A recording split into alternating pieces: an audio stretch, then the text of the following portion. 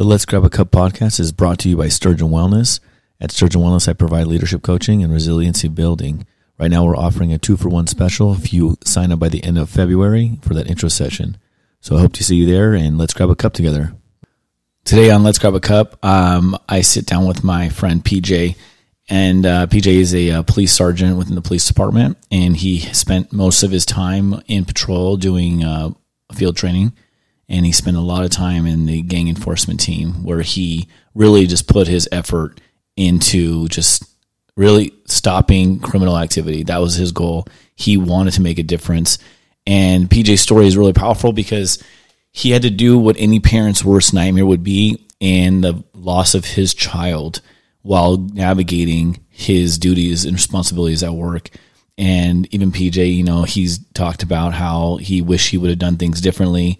And I think that anybody who's gone through tragedy or who has had a hard time and the way they navigate it, I think PJ's story really would resonate with you. And the fact that we all deal with life differently, and it's how we overcome these challenges and work through them as human beings that makes who we are today. And I think PJ really is the epitome of a great leader, and you'll see that in all of his words today. So I really hope you enjoy this episode. And yeah, let's get this started.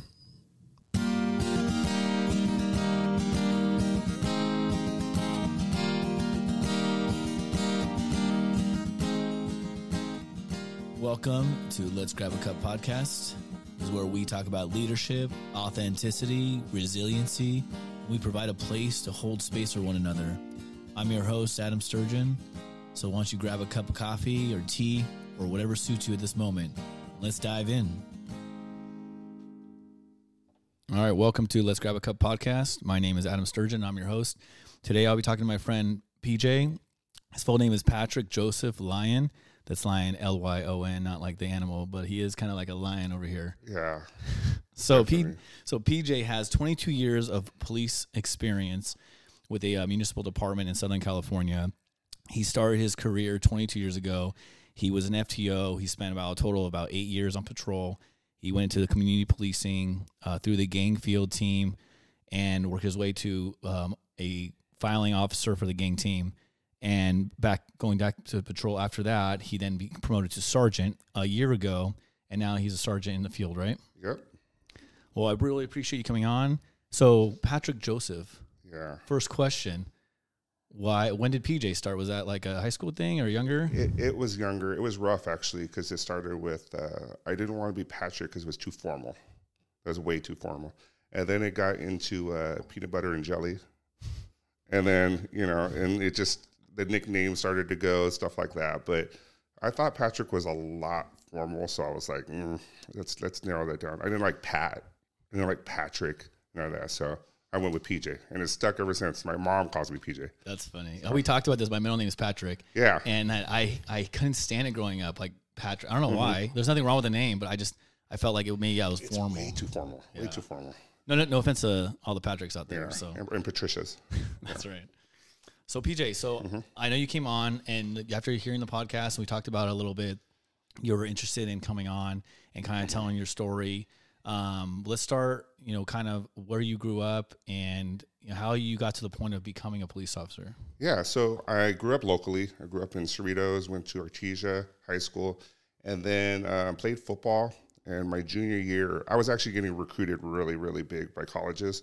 And then my junior year, I tore my ACL. So I was like, back then it was like a major surgery where they had to open you up. So the colleges shied away from me. So I ended up going to Cerritos College, and I took my first criminal justice class there. It was one of those things where you're a football player and they're like, hey, this is the easy A. But then I took it and I really liked it. I thought it was something I would be interested in.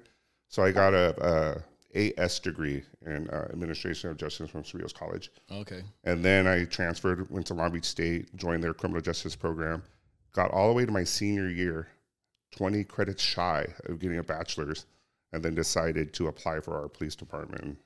What year was that? That was in 99. Wow. And did you go back and finish? I didn't.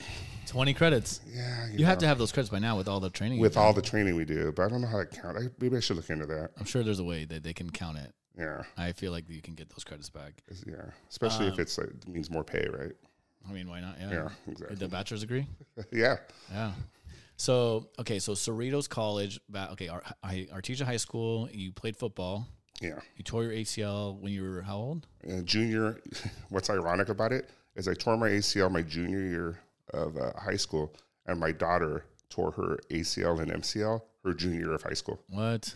Yeah. So it was kind of like one of those things where I went through it, and now I could tell her, hey, I did the same thing. And look at me, I'm okay. So I've never torn an ACL, but I know like a lot of athletes do. So what does that entail? So basically, I was a lineman. I was big, just like I am now. I was actually 20 pounds heavier than I am now when I played high school football. And I was blocking somebody, and a defensive lineman rolled up on my knee, and I just tore it. I just heard a pop.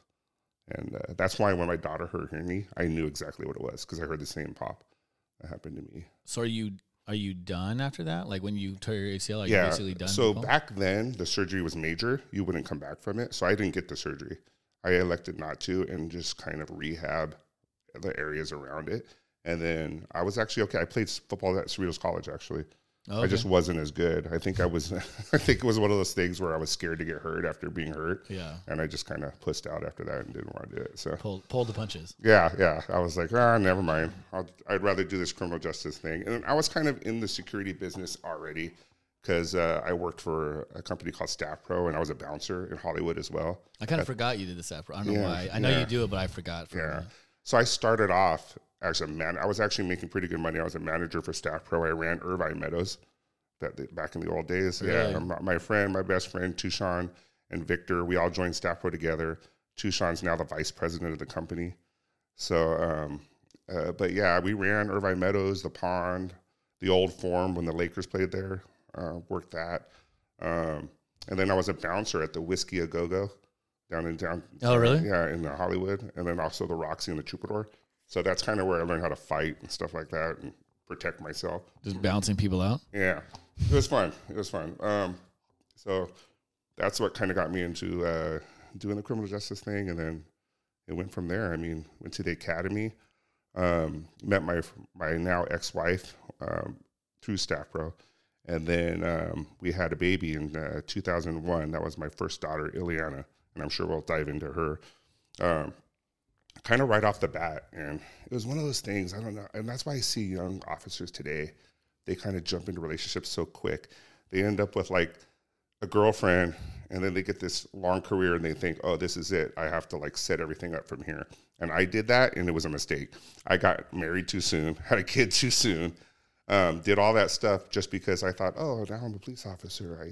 I'm making real money. I have a retirement. Right. Now it's time to do that, even though I was with the wrong person.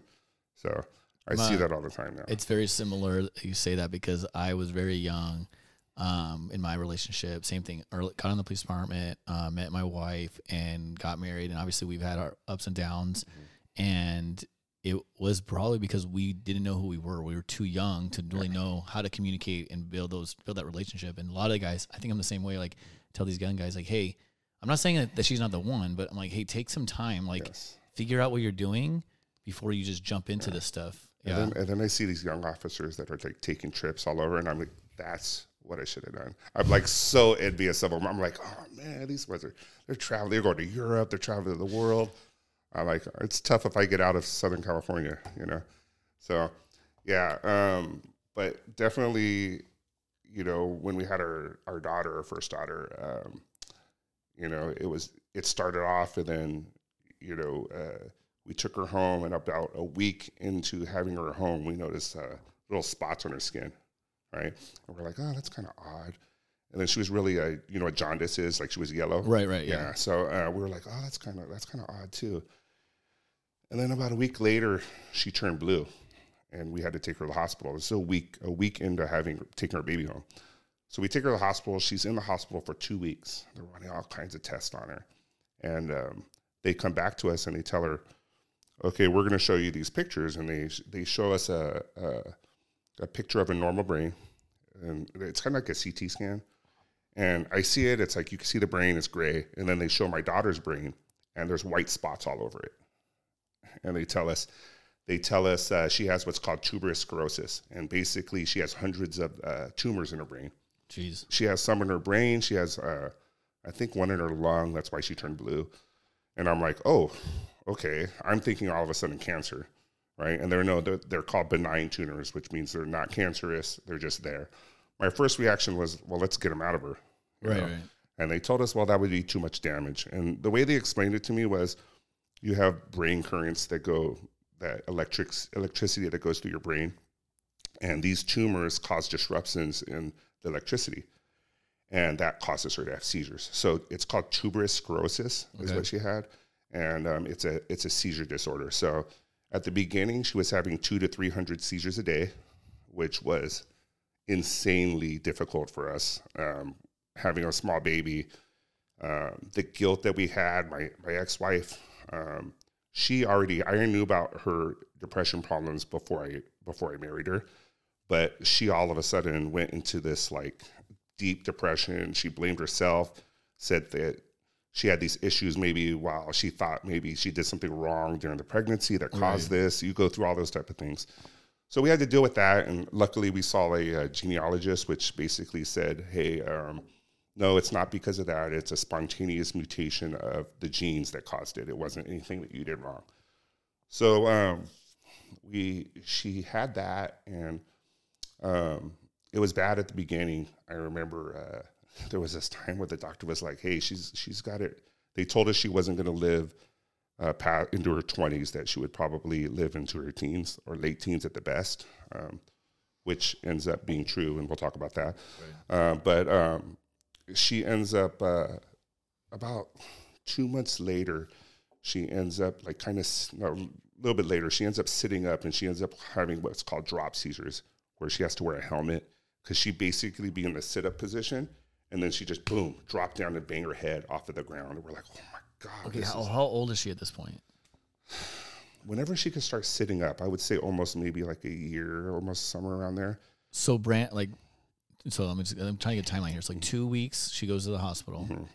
And then how old was she when she's having like 200 to 300 seizures a day? The whole time. This whole time? The whole time. She's having about 200 to 300 seizures until she's about 2 years old. When she's 2 years old, the doctors, and thank God we all have good insurance being police officers, she had I think it was like $100,000 surgery. Jeez. That was called a vagus nerve stimulator. So what that is it's like a little, goes just underneath your skin, and it has a little battery inside of it, and 2 wires come around, and it wraps around your vagus nerve, and it gives every 5 seconds, it gives an electrical shock, which helps out with those disruptions I was talking about. So there's the electrical flow in the brain, right? And then that gives the shock, and it replaces the emptiness that's happening when it's getting disrupted by the tumors. So does that stop the seizure? It didn't stop them, but it got her to about 20 a day. So we went from, it was like a miracle. It went from 200 a day to like 20 a day.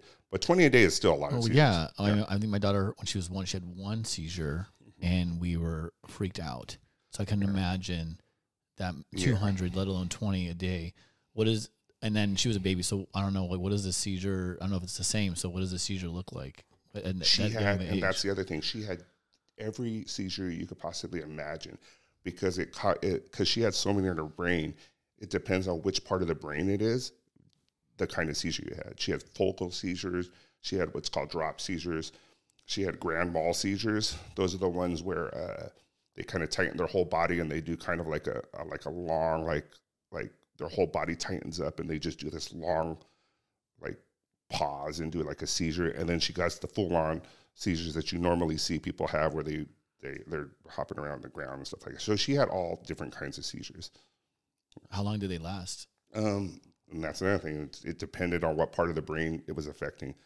And we knew that the ones where she turns blue had to do with the tumor that she had in her lung. She had one in her lung. And that was the one that they were most concerned with from the beginning, was the one in her lung, because that one was so big.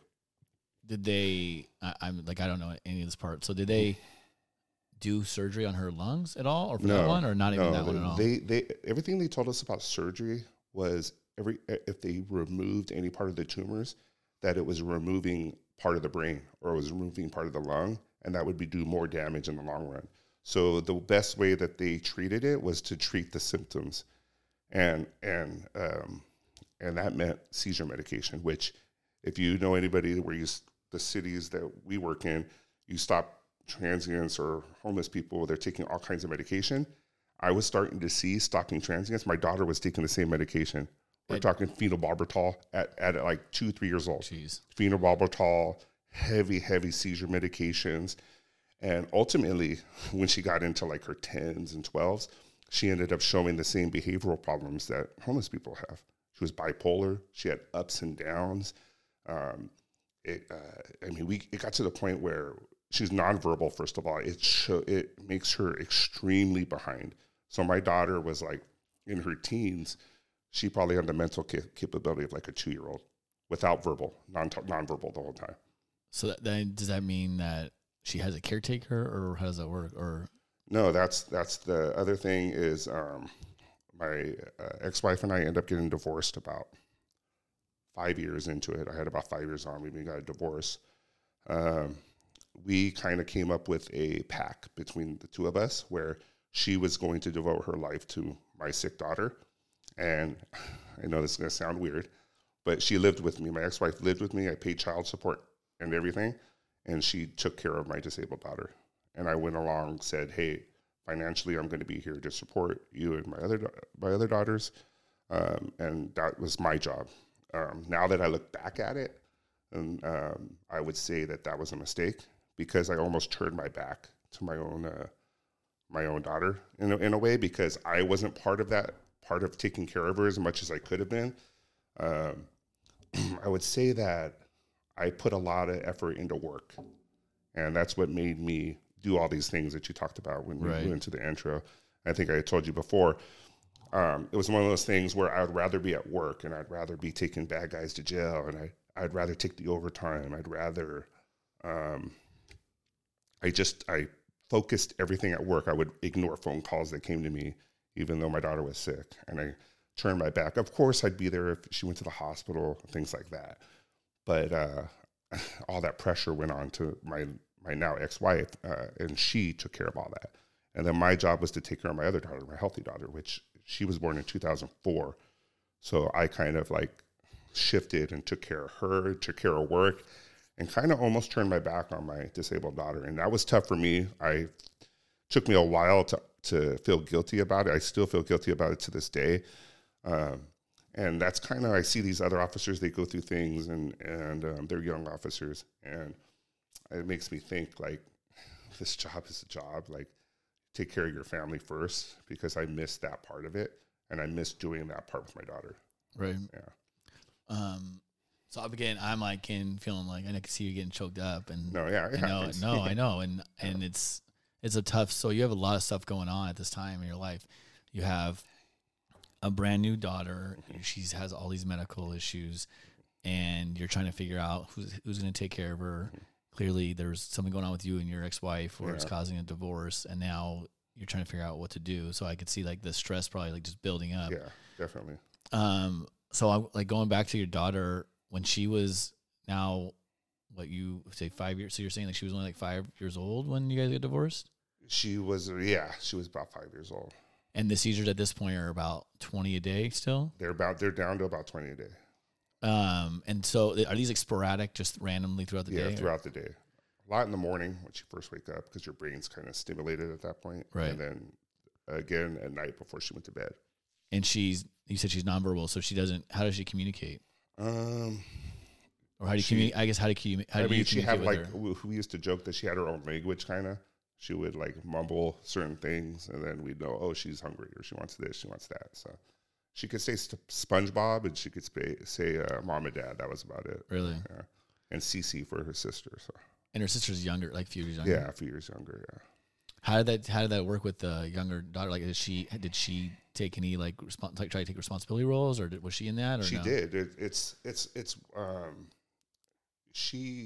My younger daughter is great, by the way. She's a wonderful, wonderful sister to her. There was one time where this was a crazy moment.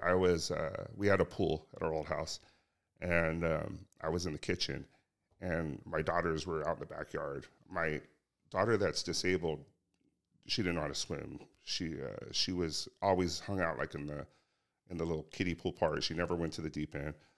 But she was playing, and she ended up having a seizure, and she fell into the deep end. And I didn't really see it. All I heard was my other daughter dive into the pool, right? And my daughter and I run outside, and my daughter jumps into the pool and pulls my other daughter out of the pool. How old was she?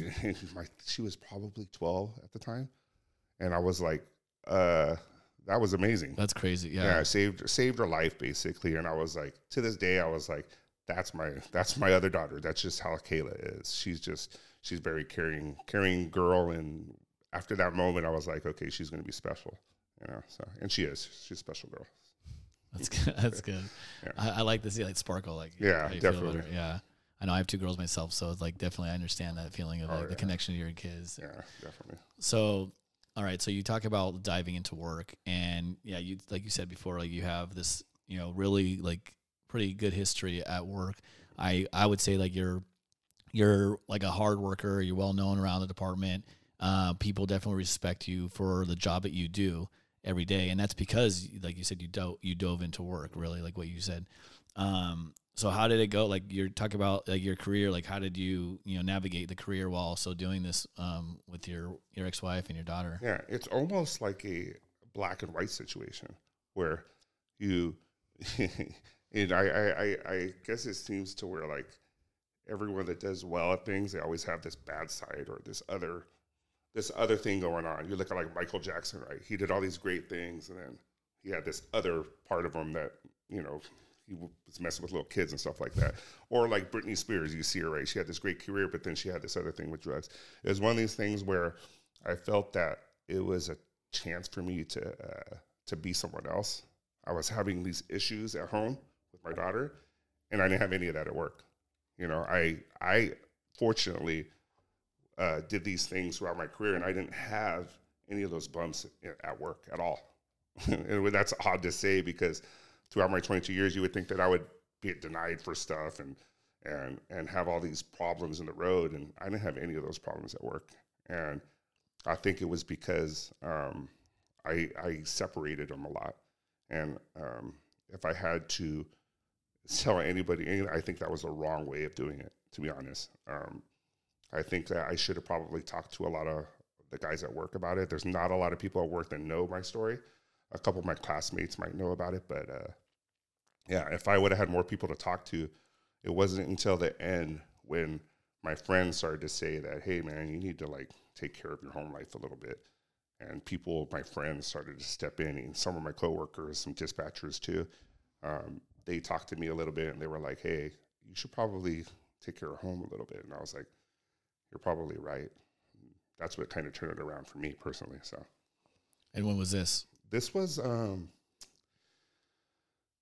I would say it was one of the driving factors of me leaving when I came back, when I left the gang unit and went back to patrol. It was right around that time. I was a lot more happier to be back in patrol. Oh, really? Yeah, I spent a lot more time with the family then. But even more so when my daughter passed away. That was a rough time. So basically one night, she was about 17 years old. So this was, about 4 years ago, somewhere around there. No, not that long ago. I get called by my ex-wife. She was still living with me at that time. How many years is this? Does she live with you? 17 years, somewhere around there, 16 years. Wow. Yeah. I went through living with my ex-wife that I never get along with for 16 years, so she could take care of my sick daughter. So She comes to me and she's like, Ileana's not breathing. And I come in and I see my daughter, and she's not breathing. It makes you think when you go to work, you see people not breathing all the time. You go up, they're either dead right there, or they're shot, or they're hurt. Right. And we're supposed to render aid to them, or we do render aid to them to the best of our ability. But when you're sitting there and you're seeing your own daughter, you're like, oh crap, that's my daughter right there. I jumped into police mode. I was like, call 911. Almost like hey, you call 911. I told my ex-wife, call 911. I looked down. I checked her ABCs. She wasn't breathing. She didn't have a pulse. So I started CPR. And the only thing I could think was two things. Was number one, they freaking change the freaking compressions to freaking breaths every single time I go to AOTC. So I have no idea how many I'm supposed to be doing. And two, this is my daughter. Am I pressing too hard? Am I going to break her ribs? Oh, yeah. The entire time. So I'm giving CPR. I end up actually getting a pulse on her probably 3 minutes into it. Fire shows up. They're like, hey, you did a great job. You got her, blah, blah, blah. Took her to the hospital. She spent maybe 2 weeks in the hospital and never gained consciousness again. And then we ended up pulling the plug on her. And then she ended up passing away. She was how old? She was 17 at the time. Yeah. And that was tough. And I think I told you about it before. It's not to say it was a burden on my life, but everything that we had gone through all the way up to that point, she was in tremendous pain that entire time. And it was almost one of those things where what made me get over it was she didn't have to feel that pain. So that was the best. That was what helped me get through it. It's like, she's in a better place. She's no longer in pain, and she's no longer suffering, no longer having 20 seizures a day. She's no longer having to take medication. She doesn't have to do any of that anymore. Yeah. So that was the part that helped me get through it. Otherwise, I was a mess. Yeah. I was a mess at the beginning until I finally figured that part out. It took me a while to figure that out too, about a year to figure that part out. I think it's a different mindset. You can't, like, I think we talk about that a lot with like our parents or our grandparents when they get older and they're starting having a lot of these issues. Yeah. And it's like, okay, well, they're not in pain anymore. And you can kind of like, and they're older, and the older generation, you kind of accept it because it's the circle of life kind of thing, but you're never supposed to bury your child. And no. So to wrap your head around that, I mean, I don't even know if I could wrap my head around that. There's only certain people that are in your shoes that had to do that. And I don't even know what I would be thinking, how long that would take. Yeah. And this is only 4 years ago. Yeah. And this is the part where we talk about like our department that we work for. I will say that I had a positive. I know that a lot of people, we talk about how the departments are dealing with stressful situations. Our department has had that these type of situations where officers have committed suicide, things like that. Right. But I had a positive experience from our department. The Police Officers Association that we deal with paid for my daughter's funeral through the Widows and Orphans Fund.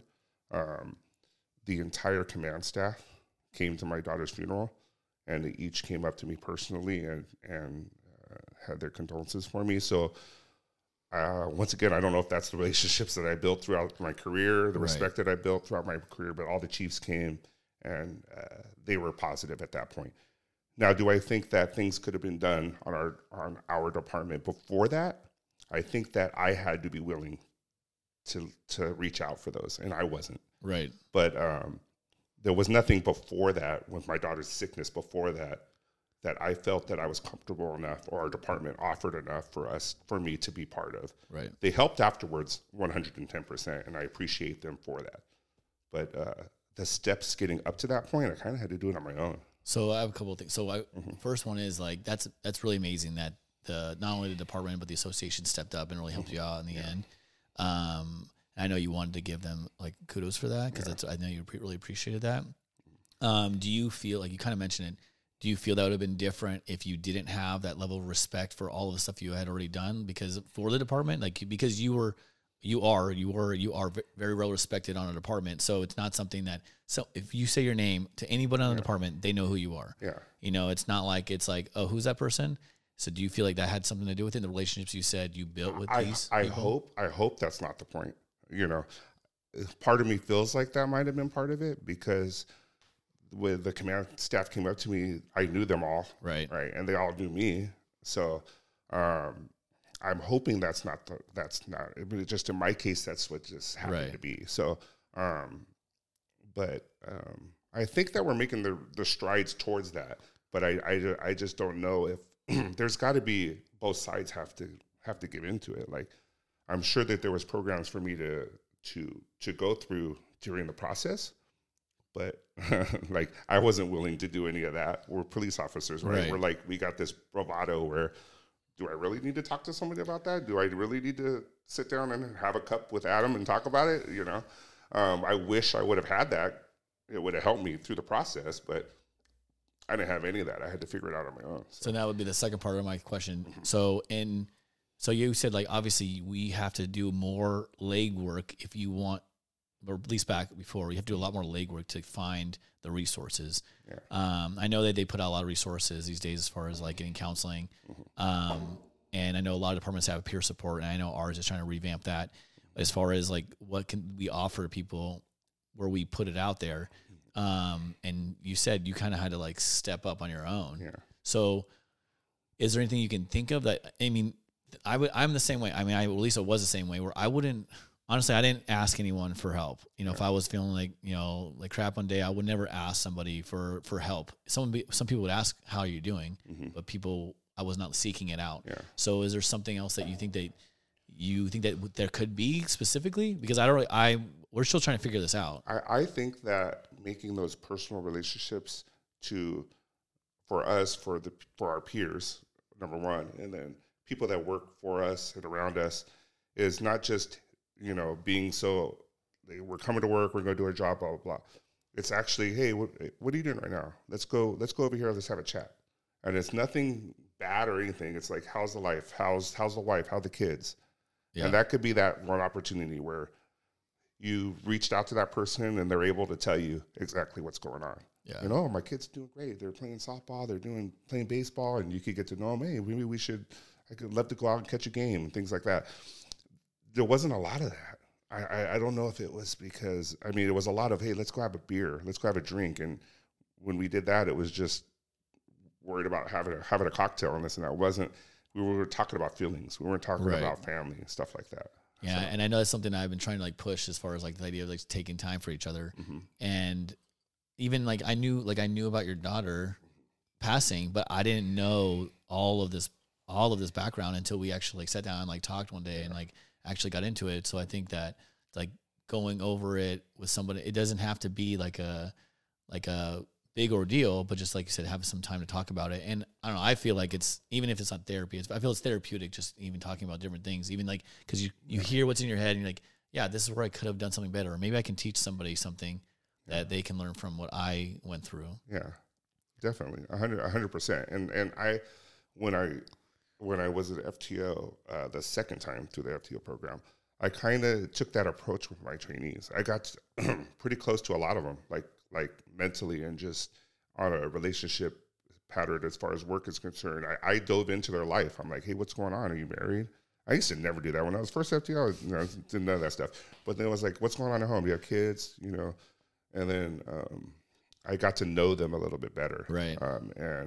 And it helped them because I noticed that when they went through the stresses of it, if they had something else going on at home, a lot of it had to do with that too.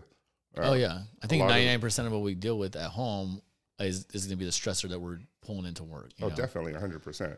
And it makes me think about, because I worked with a lot of the officers that hurt themselves in our department that ended up passing away. And it makes me think, I knew all of them. I worked with hand in hand with Goot, hand in hand with Chris, hand in hand with Sarge. You know, like that was my team, you know. And I feel like I saw them, we talked to them, they always had a smile on their face, but did I really talk to them?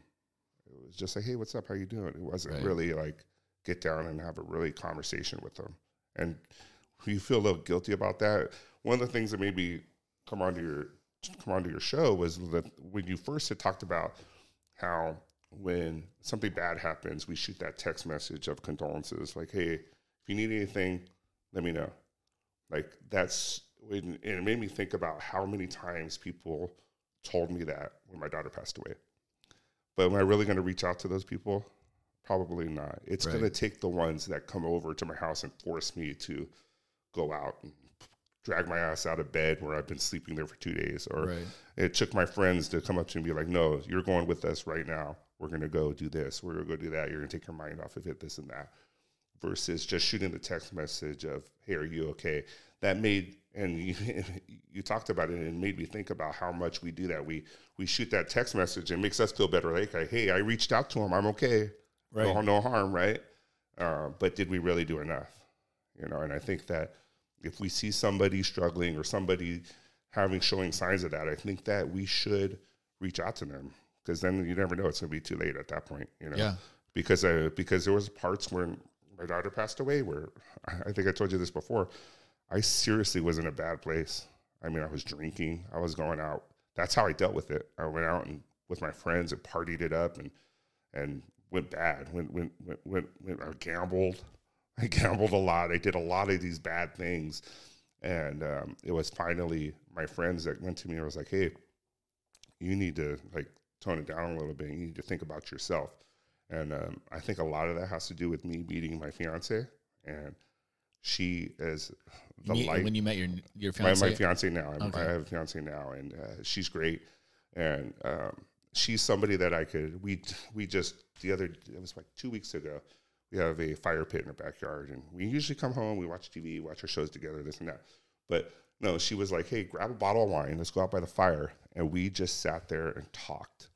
And that was probably one of the greatest times we've had as a couple, to just sit in front of a fire with some wine, and we talked for hours, cried a little bit. We just spilled each other's guys. To have that type of relationship where you have a best friend that you could talk to means a lot.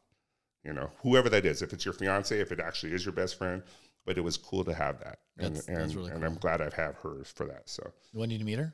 I met her about 3 years ago. It was like about a year after my daughter passed away. And that's why I told you she made it a lot easier for that whole process to go through. So she has a huge part of that, and her family's great. So yeah.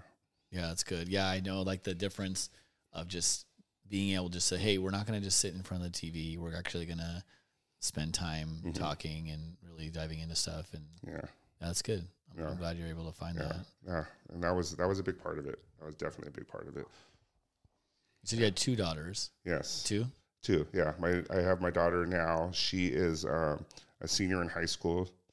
That's another thing, diving into those. She's going to go off to college. She's going to play softball. She's got a little bit of a chance to play Division I softball at a really, really good private school. So that's cool. Proud of her about that. And it was tough for her, man, to lose your sister. Man, that was the part that kind of, because I dealt with my daughter and her softball for the longest time. But seeing her have to deal with burying her own sister, was tough. And I worried a lot about her. But she kind of did what I did. She put all of her effort into softball, where I kind of put all my effort into work. Right. And she got through it, So I'm proud of her for that. I'm not sure if it was the best thing for her to do. I supported her 110% throughout the whole thing. I was probably a little rough on her at times, but I've learned to kind of back off of that. It was interesting. We had this discussion the other day.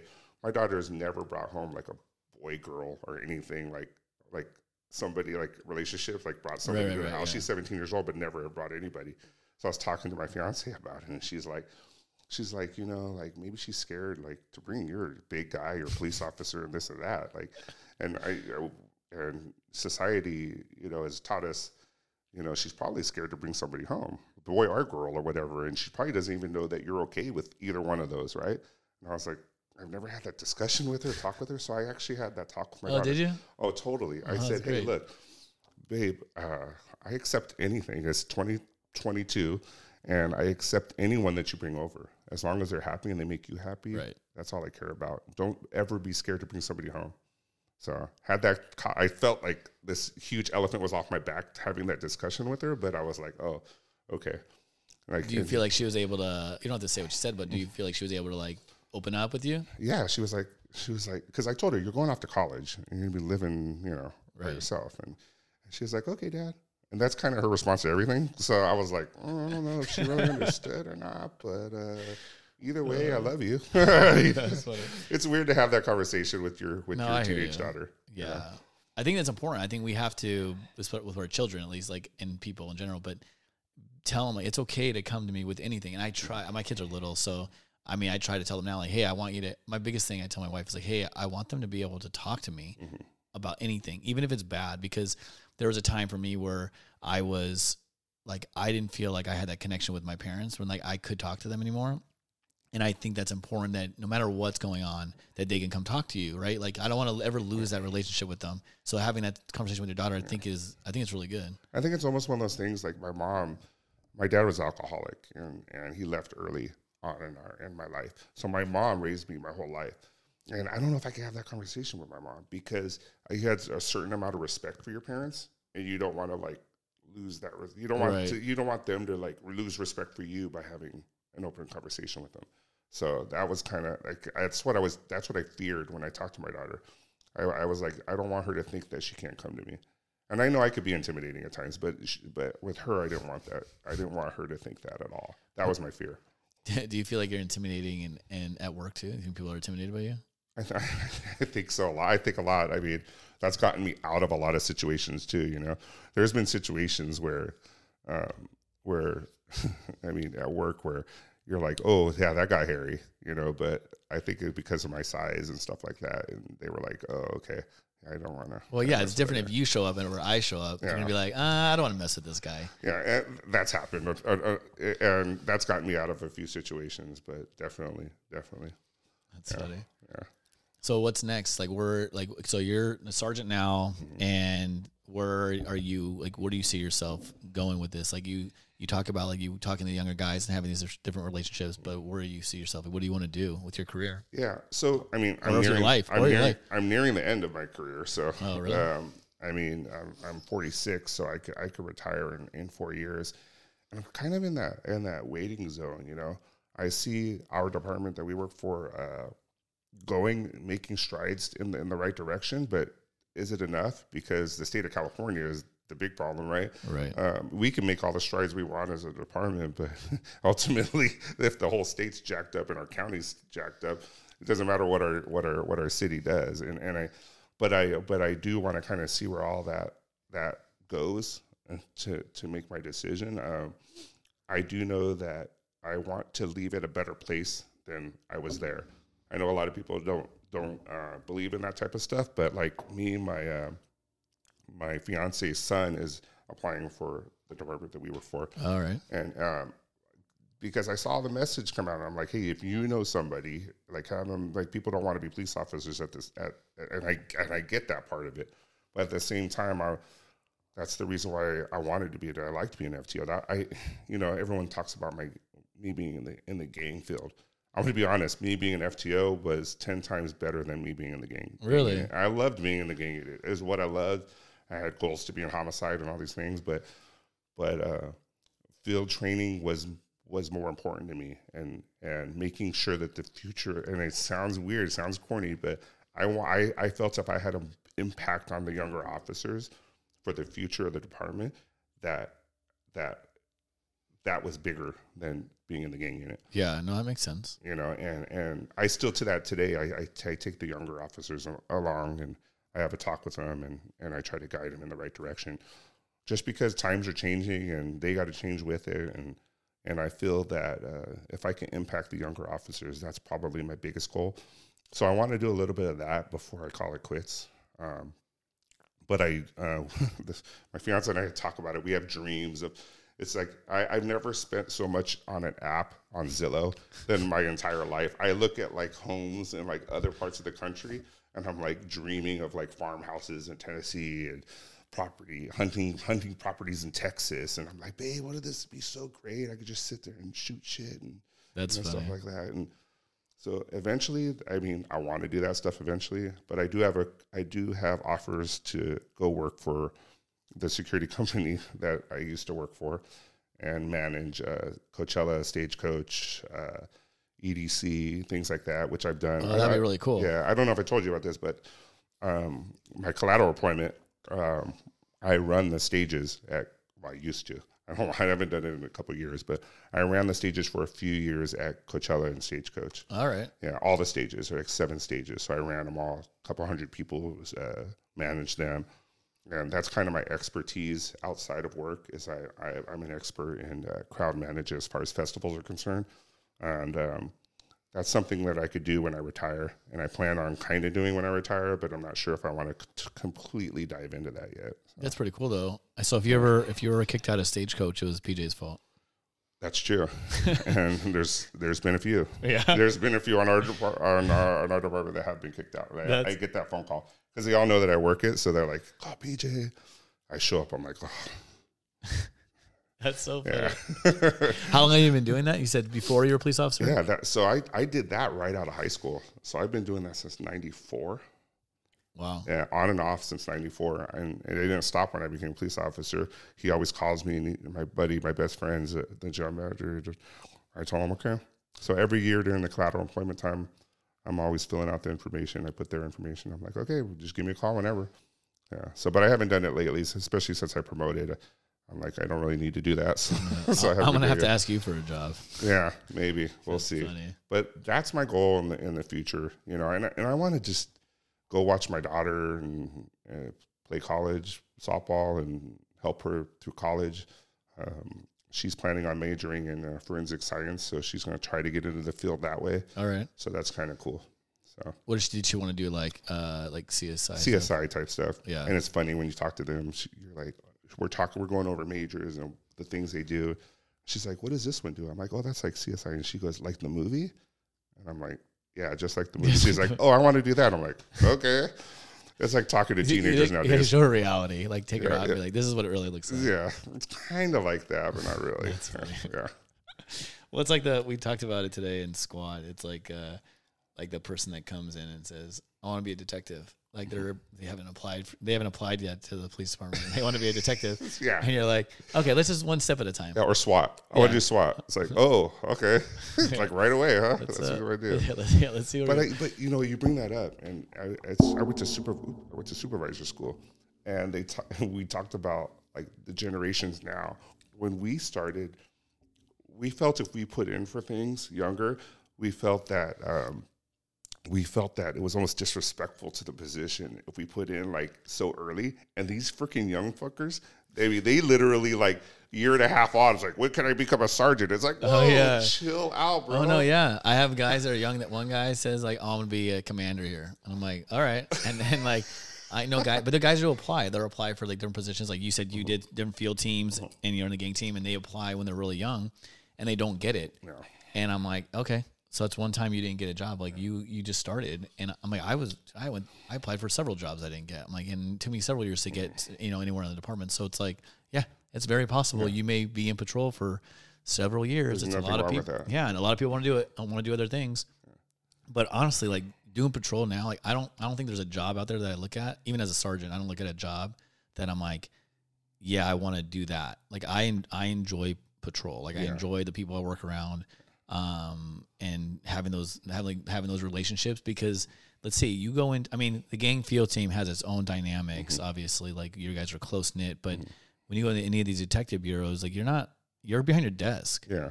You're not, I mean, no offense to anyone that's a detective. I'm going to be honest. When you get up there, it's like, you're not even a cop anymore. You're pushing paper. You're like, you don't even know, like some of them come out of the detectives and they're like, whoa, there's a culture shock for them. Oh, yeah. And that's why it happens like that. You forget what it's like, yeah. You totally forget. And I don't want to discourage any young officers because there was recently some officers, you do evaluations on them, you talk about their future and stuff like that. And I told them, no, you should apply for these positions because you do have to go through the process of going through an interview. Like none of them have never done that before. So at least go through it, like even in like, try to go through the interview process so you know how to talk to people. Well, it's the interview. It's like you don't even know. So I don't think I really. I'm going to say I didn't interview well until my sergeant interview. Yeah. And I maybe one before that, but like I remember the interview process. Someone's like, "Hey, you need to do this way," and I'm like, "How come no one has told me that?" I've always been more like answer short, like don't answer, really expand. And now, I don't know about you, but I'm in there for 30, 40 minutes. And that's what I tell them. I tell them, you need to make them stop you when you're on an interview. Like, okay, like we could go on now. Yeah. It's like if they give you 10 to 15 minutes for something, you should take 20. It's like one of those things. You should just keep diarrhea of the mouth, just keep talking. And you could talk about that for like any subject that's brought up. And I figured that out later on in my career. It probably took me like 20 years to figure that out. That's funny. There was a couple that I would do is I would drive. I used to have a long commute. I'm telling myself a long commute, but I would ask myself the same few questions in the car and just talk out loud and record it. I'd record it on my phone while I was driving and just talk to basically say it like as if someone asked me a question. And then I would literally to answer a question, it would be like 20 minutes. I mean, that wouldn't be the exact question they asked, but I could take parts of that answer and apply it to any of the questions. And it was able to really answer really anything. No, yeah. And there's so many, like you mentioned being in patrol versus going to the detective bureau. There's so many openings in all these other spots. But ultimately, I like it's weird. I like being out in the field. I like seeing the officers meet the public. I still like it. It hasn't turned me off whatsoever. You know, there are political things that are going on in this world that are against us out being in patrol. Right. But at the same time, it's kind of like interesting to like weave your way around those issues as well. I think the biggest problem for me isn't I think I said earlier on if you listen to the episodes, I talk about the fact that like doing the job, I have no issue doing the job. The actual like, you know, dealing with the public, making arrests, handling calls for service, like, you know, all that stuff, but it is the political climate. So we're talking about this right now, like taking someone to jail right now, and then they're out the next day when you're like, we have a legit crime here, violent crime or whatever it is. And now they're back on the street. And I think the frustration comes with it. Like, okay, they're not going to back you politically to do your job, and this guy is out on the street after he just did something heinous. And you're like, I don't understand that imbalance. And then officers kind of put their back to the law, right? It makes them feel like, oh, well, then I'm not going to do it if they do that. And that's what I'm trying to implore to everybody is you can't have that type of attitude. Just go about your business how you normally would go about your business, and then you let the courts kind of decide on what's going on. I understand they may be out by the time you finish writing your report, you know, hitting save on your report, they're already out in the streets. Right. But I get that part of it, but don't let that. We still have a duty to the citizens that we work for in our county or in our city. Right. I still believe in that. I still believe that, you know, you go to calls nowadays, they're like, well, what's the crime? Everyone always asks that. What's the crime? It's like, dude is walking around in the middle of the street with a knife. I don't care what the crime is. Don't you think that the citizens of whatever city we're in wants us to stop this guy? You're like the guy you tackled the other day? Yeah. We had that discussion, and I was like, guys, I get it. We want to have a good crime for things, but at the same time, if you were driving down the street and a person was waving a knife, whether or not there was a crime or not, wouldn't you, if you lived in that city, wouldn't you want your police officers or sheriffs or whoever they are to do something about it? Yeah, absolutely. So that's what I tell them. I'm like, they're like, yeah, I would. I was like, well, what's the difference between you wanting it done in your city versus you doing it for your job? Yeah, and I think that there is a disconnect because a couple of things. A lot of people can't afford to live in this city, right? So they don't live in LA County. They're out of the city, so it's not that you don't have that ownership. You have ownership of your job. Like obviously you want to do a good job, but you don't have the ownership of it's your city versus like if it's your house and something happening outside your house, whether you're at work or not, you're going to handle it. Like you're going to take care of business, right? Because it's your house, right? You're going to get the guy off your property or whatever. So I think there's that. And the other thing is I've noticed with that, do you think that would change if like any city that you're in had programs to have their officers like you remember they used to have the home officers next door program where they lived in the city that they worked and they got in. Like some type of benefit for living there. there. Don't you think that would kind of bring some kind of pride of citizenship? I think it would. Cities? I mean, me personally. I mean, it's so expensive to live here. I mean, I know we get paid well, but it's so expensive to live in the city. But if there was a program to I don't know how it would be, like if it was a mortgage program or something, I'm sure officers would take advantage of it. And I'm sure that there would be an ownership of like, hey, this is my city. And because your neighbors, like I lived in the city for a while and my neighbor would call me like, hey, there's this guy doing this. And I would give him suggestions or like, hey, you need to call. Like the police aren't going to do anything because I know, or hey, you need to handle it yourself, or hey, you need to call the police depending on the situation. But you know, he liked having that contact, and I'm sure neighbors would love to have that contact of like, hey, what's going on in your neighborhood and how can I handle it? But yeah, I don't know if any cities do that. If you wanna, you can message me if you have a city that does it. No, I don't know. No, but you're absolutely right. Most of the officers that work in any department, they don't usually live in the city that they're in because of the cost and things like that. But you do have to have a pride of own. You do have to think about, like, in the end, these are the citizens of whatever city you're in, and they're going to expect some kind of service from you. And I see officers all the time, I don't want to respond to that call. Well, then who is going to respond to that call? Yeah. Who do they call? They're still going to call somebody. I mean, somebody has to go out and handle that call. It was funny. I said this the other day. I said there's two things that you're hired to do. You're hired to answer calls for service and take police reports. Those are the only two things you're technically hired to do. Yeah. The two things that police officers hate most: answering calls for service and taking police reports. Exactly. I'm like, dude, that's what your job is. Like, call me, hey, what do you want me to do on this? I'm like, take a report. Like, anyway. So one thing I wanted to say was that there was recently there was something that happened that I was like, you know what? I've noticed because of the political climate, it's causing officers to take a step back and not do proactive police work. Yes, which we understand, and you understand there's a liability of trying to be proactive, and then if something happens, are they going to back you? Liability. But there are times where police, I think this is now trickling down to calls for service, where you go to a call, like you said, you're like, well, I don't want to take a report, or I want to do this. It's not a real crime, or whatever it is, and they don't take the action that they should be taking, and they're cutting corners. And I think that we need to really be weary of, like, if you see your partner or you see someone else that's cutting corners, to make sure that we're not cutting corners on anything, because that's also a liability, and you're going to end up getting yourself in trouble and not doing service to the community. To make sure we're handling the call, completely. Yeah, and that's why I think if you go into the with the right mind frame of helping the person that you're there for, you're not going to get in that. If you have the idea of being pissed off or mad because of whatever situation, worried about liability and this type of things, if you're going to worry about those types, then you are going to get in trouble. You're going to get hurt, number one, because you're not going to do it physically the way you should be doing it. Or number two, you're getting in trouble because you're not going to take the report or whatever. So I think if you go in there with the idea of trying to help, be safe about doing it, but going in there to help somebody, and then,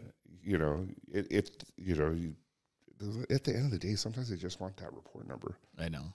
And that would be think about it. So recently my grandfather's house got broken into, and I know what it means. Like, he lived in the middle of nowhere. His house got broken into, and no one was home.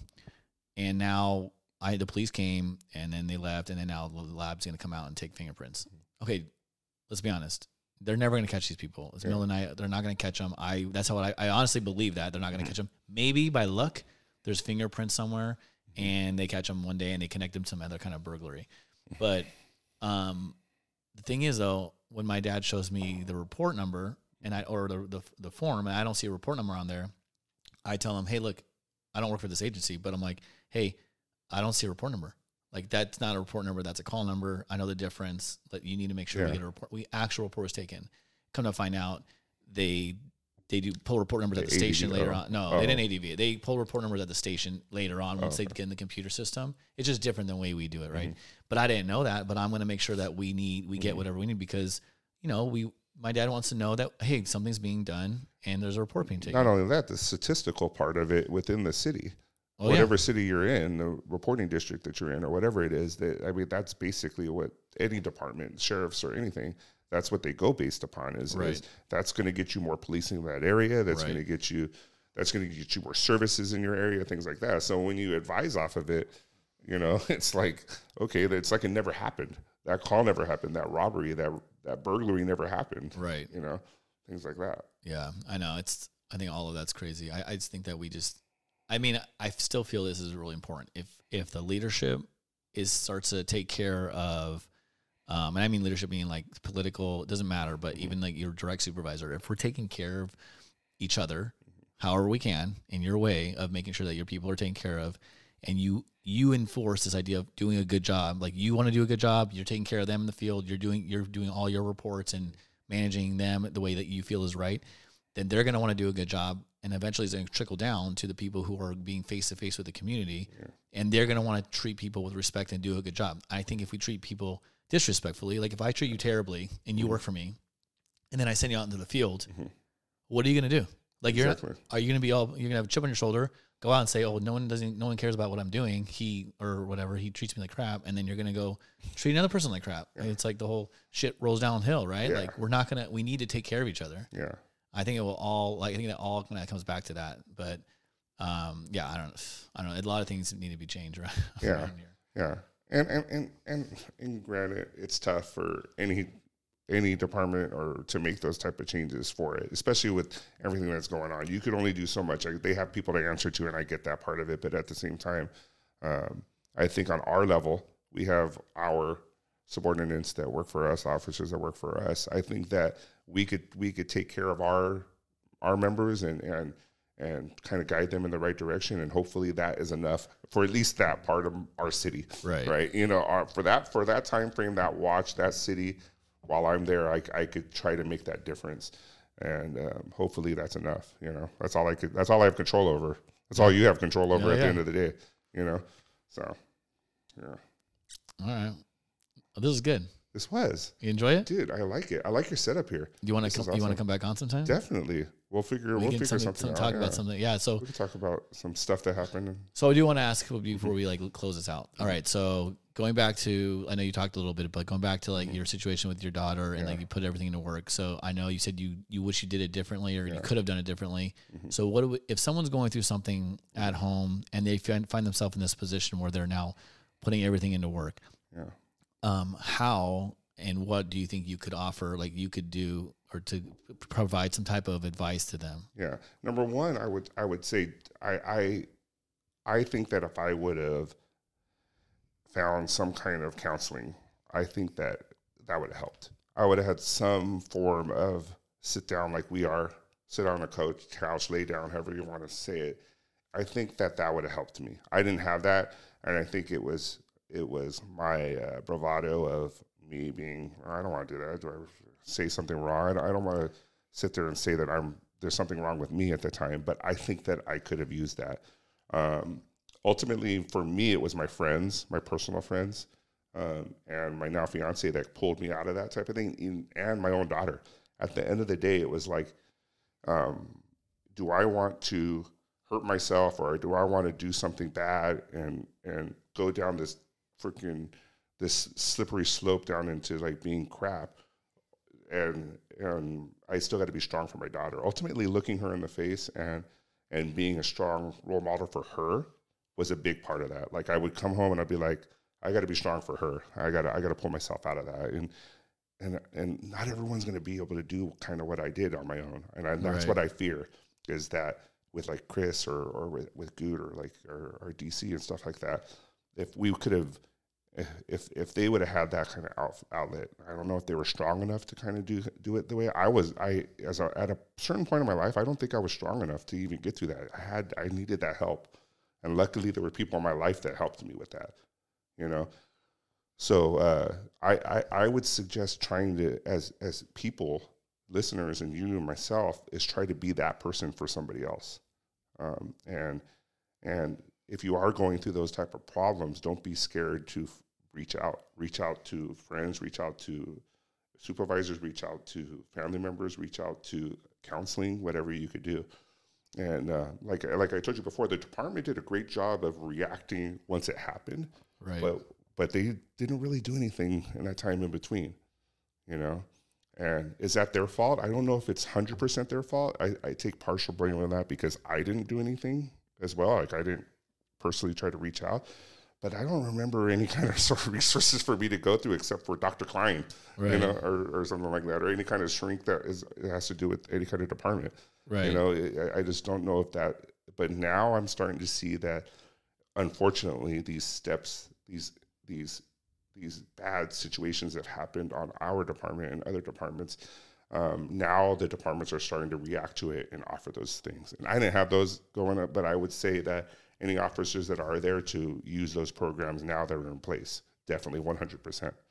So, well, I appreciate that, and I really do. I appreciate you coming on, and I want to do this again. Yeah. We'll figure out something else to talk about. I'm sure we can talk about a lot of stuff, whatever. Yeah. We'll just think of topics. Well, when I get closer to retirement, we could talk about some of the cool things that I did when I was in these other units. That's for another time. All right, that sounds good. By the way, I was told this already before you came on, but they said you have a great voice for radio. So really? Everyone that's listening is going to be really happy that you're on. They're going to think like I'm like some deep voice. They're going to want me to be replaced. Yeah. No, I love this whole setup though. It's great. Yeah, it's kind of fun. Yeah. My buddy Seth has the same setup, so we used it on episode 2, and then I just like it's kind of cool. Got the different sounds and stuff. All right, we're gonna close it out. For those of you who are watching, we'll put this on YouTube, and then for listening obviously on Apple or Spotify. Cheers to the whiskey. Oh yeah, we're grabbing a cup together. Our cup together. Cheers. Yeah, cheers. And then if we talk about the reaching out, so if you are interested in, I created those business cards, which are the Let's Grab a Cup business cards, and on the back, it's basically, I don't have one with me right in front of me right now, but basically on the back, it says that you trust the person that you're handing that card to, and that you're asking them to trust you, and you're willing to hold space for them and take time to listen to them, have these conversations, wherever it may go. You know, like I didn't know, I knew some of PJ's story today, but I really didn't know where it was going to go. And I really just enjoy kind of diving in and like kind of exploring that and giving you this opportunity and giving other people this opportunity. So if you want to get those cards, you can get the PDF off of my website, which is sturgeonwellness.com. You can find all the links to the episodes there as far as YouTube and the podcast links. And yeah, anything coaching related, look at my website. You can find me at AP_Sturgeon and at Let's Grab a Cup on Instagram. Anything you want to plug for your stuff going forward? You want to get somebody to hire you for a Coachella, or? No, I got that all sewn up. Don't hit me up for tickets. If you want a job working for Coachella or something, definitely after I retire, I will be hiring a lot of police officers to help me out. So I'll be looking you up. Yeah, definitely. All right, man. Cheers. Cheers.